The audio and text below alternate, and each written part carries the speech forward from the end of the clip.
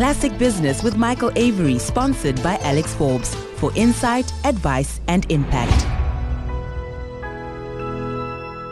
Well, it's time for the Brandfather, and this week's brand bouquet must surely go to Dricus du Plessis, our new middleweight champion in the UFC, for going viral in an interview where he explains to the foreign journalist why, when it comes to governments, South Africa has the worst government in the world by a long shot. He said, so far ahead of the chasing pack that it would make Max Verstappen in F1 look ordinary. Jeremy, no ticker tape parade for Dricus then from this lot? Evening, Michael. Evening to your listeners. Yes, I have to admit I didn't get up at 5 o'clock, even though I believe the main event was only in the end at about 8 o'clock. But yeah. How fantastic.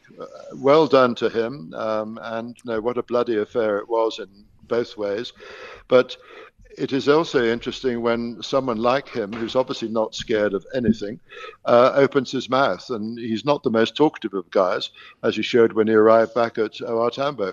But, when he has got the opportunity, he says it as it is. He doesn't in any way use words that people can't understand. He tells you right from the start what a load of rubbish we have at the moment, and he's happy to tell the world. And this is where our sportsmen we often talk about as being ambassadors for South Africa. And yes, he is an ambassador for South Africa. But if you're on the wrong side of the rest of the people of South Africa, he's happy to say it as he sees it. Yeah, well, I mean, and all power to his fists, his vocal cords, what should I say here? Because he is speaking truth to power. Ordinary South Africans are resilient in the face of much adversity brought by this particular government. So it's quite right to be patriotic, to call out South Africa for its incredible people, but then to also mention that the government is one that does everything in its power to make life more difficult, not better. And it was interesting listening to Julius Malema today, and I know we're in silly season and full election campaign mode and all of that, but actually saying that life for some in the townships was actually indeed better under apartheid, because back then, and he cited the example of a Gogo who could go to a clinic that was built in the pre-democratic era, and since then, since democracy, successive ANC governments have served to destroy that clinic where it no longer exists. And it's a very politically unpalatable, some might call it politically incorrect, but it is a hard truth. Well, this is where the more people are prepared to speak out, and well done to Julius Malema, well done to Dricus, because we all know 30 years on, in many, many ways, the country has gone dramatically backwards. And the rest of the world is charging ahead. They're not waiting for anyone. But here in South Africa, we often look at things and try and paper over the cracks and say, things will get better. They're going to get better. They're going to get better, aren't they? We've got an election coming. What's that going to change? We're going to have the sugar coating of all sorts of things over the next few months. But, this is where we're not stupid. And we can see what's going on, and more people slowly but surely, and I wish it wasn't so slowly, are realizing that, in fact, it must be surely time for change. Yeah, and that's where I thought, while we're dishing out the bouquets, we'll get to the brickbats, but another bouquet for Rob Rose. No pun intended there, calling out the bureaucrats and probably coining one of my favorite phrases for some time, probably going to be up there at the end of the year for phrase of the year, fire pool politics. he was in fine form, was Rob, wasn't he? But, I'm going to be attending Mining in Durban in a couple of weeks. And if you believe that Minister Gwede Mantashe has the best interests of the mining industry at heart, well, then I've got a bridge I want to sell you. I've heard him sell the same story, the same yarn about the mining cadastre and bluster for too many years now to believe a single word that comes out of Gwede Mantashe's mouth. So well done, Rob. Yes, and a couple of things that you've raised there, quite rightly. Rob Rose can give you a one-liner. And here we have five-pool politics. And this is one of the points we repeatedly make on this program, that a lot of the political parties give you essays.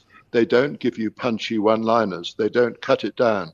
And that's where you need wordsmiths and more, like a Rob Rose. and that's very important.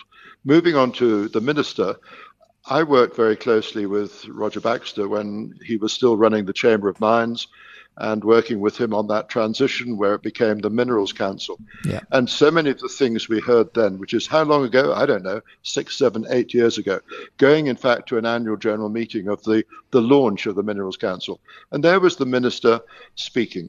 And what's changed? He keeps on speaking, but nothing changes. Nothing happens. And how he's been allowed to get away with it repeatedly, not just with the mining fraternity, but also with Eskom and whatever.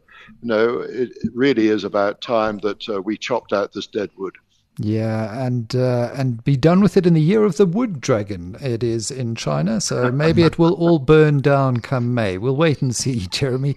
I think the brickbat has got to go to Arena for pulling the plug on the distribution of the FT weekend. Now, you can still get it on certain street corners, but no longer delivered to your home. I was chatting to the editor of Business Day, Alex Parker, who mourns it like the rest of us do, Jeremy, and is really quite upset. But, it's a cost issue, he says, and he's planning on reversing the decision, but he says it'll only be a medium-term project. But again, it's terrible stewardship of media assets that leads us into positions where you've got to cut costs in all the wrong places. I mean, that is one way that you're going to drive customers away. And there surely must be better ways to manage a particular cost issue than by upsetting readers, especially paid up readers who just wake up one morning and lo and behold, there's no more FT with your morning coffee. Well, that's right. I think we've subscribed to the FT weekend, not the daily one, just the weekend, which arrives in South Africa for Sunday mornings, because it also has a magnificent colour magazine, The How to Spend It, which incidentally has just won the top award in the UK for that sort of category. And yes, when you're told at the beginning of December, even though your subscription takes you through to July or whatever, we're stopping as of next week. And I have to say I would challenge Alex Parker because I've been told it's actually not coming into the country at all. I've tried various places and I've even written to the FT circulation department. I don't think it's coming in at all. And when you talk about cost, let's face it, Arena do have a delivery service which will carry on because of the Sunday Times. So even if they try to say, right, we're going to hike your subscription, I don't know, 5%, I'm sure a lot of people, because I think most of the people who get the FT weekend would probably say, well, it's worth it because it's such a wonderful, wonderful paper, a wonderful read, and that's part of my Sunday that's disappeared. Yeah, I think many issues that need to be ironed out in this particular decision as well. But what do we expect in a country where we see the great brand and legacy of Nelson Mandela tainted in the way that we've seen with the third generation auctioning off memorabilia to fund certain vanity projects? Now, I can't, and it's often said, from clogs to clogs in 3 generations, Jeremy. So this is nothing new. But I can't believe that we would allow a national treasure, something as important as what Nelson Mandela means, for his belongings to be auctioned off. Surely there's a role here for, if not the Department of Arts and Culture, a large corporate to step in, buy them up, and to ensure that they are put in a museum or placed with the Mandela Foundation, for example, and not lost forever. Couldn't agree with you more. It beggars belief that this is being allowed to happen. And this is where I would encourage people to go into the Nelson Mandela Foundation, because the museum there, all the memorabilia, all the photographs is absolutely amazing. And of course, there's the boutique hotel just down the road, which has got more memorabilia in. But as you say, this is a national treasure. This is part of South Africa's history. To allow family members just to auction off things, surely, as you've just said, someone should be stepping in. It's a huge opportunity. I think perhaps going back a few years, someone like an Anglo-American would step up to the plate and buy it up, and they'd call it the Anglo-American collection of memorabilia, but at least it would be secure and safe. Yeah. Doesn't that happen anymore? Or are all these private enterprise companies that would normally step up to the plate so disenchanted with the ANC that they won't even try?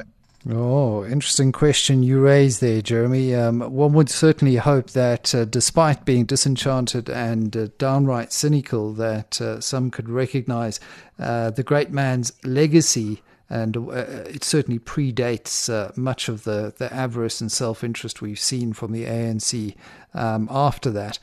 I want to end on a lighter note, a better note, and a much better wicket. And I know we dug into Cricket South Africa last week over the David Teager scandal, but Graham Smith has really done a fantastic job with the SA20. It's always difficult in your second season. First season, you've got the novelty factor. It's new, and they managed to sell out most games, and it really looked like a great product. To follow up in that second season is always a challenge, and I think he's delivered, and then some. If you listen to some of the international commentators just raving about South Africa and also how cheap our wine and lifestyle is. Well, he's certainly raised the bar. And interesting, you mentioned the commentators. That's one of my bones of contention, that often I don't know who's speaking, and they don't put it up on screen either. But to hear Mr. Broad, Mr. Peterson, who came in yesterday, other people, seeing some of the heroes from the past, and seeing the way the game is being played, seeing all these South Africans, which I have never heard of. I have to say I'm learning a lot of new Afrikaans Christian names as well, which I hadn't come across before. But the cricket is absolutely stunning. What a showcase. And the way, as you say, the overseas players and commentators and other people are coming in and eulogizing what could be better for South African tourism, for the image of South Africa. And try and name something else that comes close to achieving what this is doing. I think you'd struggle. So well done to all those involved, and we need more of it, please. But please, Wanderers, get more people in, because last night, again, was a magical game, and there are too many blank seats. But other than that, fantastic cricket, and really mouth-watering the next few weeks. Yeah, well, it's certainly not like that at the other grounds. I tried to get tickets for this weekend at Centurion Park, sold out already a couple of days before, to a local T20 game. Who would have ever thought that would be the case? So it just shows you the appetite is there. If you build it, they will come, Jeremy. Enjoy the cricket this weekend. Thank you, Michael. A nice glass of cold white wine, I think, as well. Well, that was Jeremy Sampson with the Brands and Cents, as always, here on Classic Business, bringing us to the end of another packed week. If you've missed any part of the show, if you just want to listen again, catch up on the website, download the podcasts on fmr.co.za. We'll be back with you on Monday at 6. We've got Symphony at 7 up next. Good night. Classic Business with Michael Avery, sponsored by Alex Forbes, for insight, advice, and impact.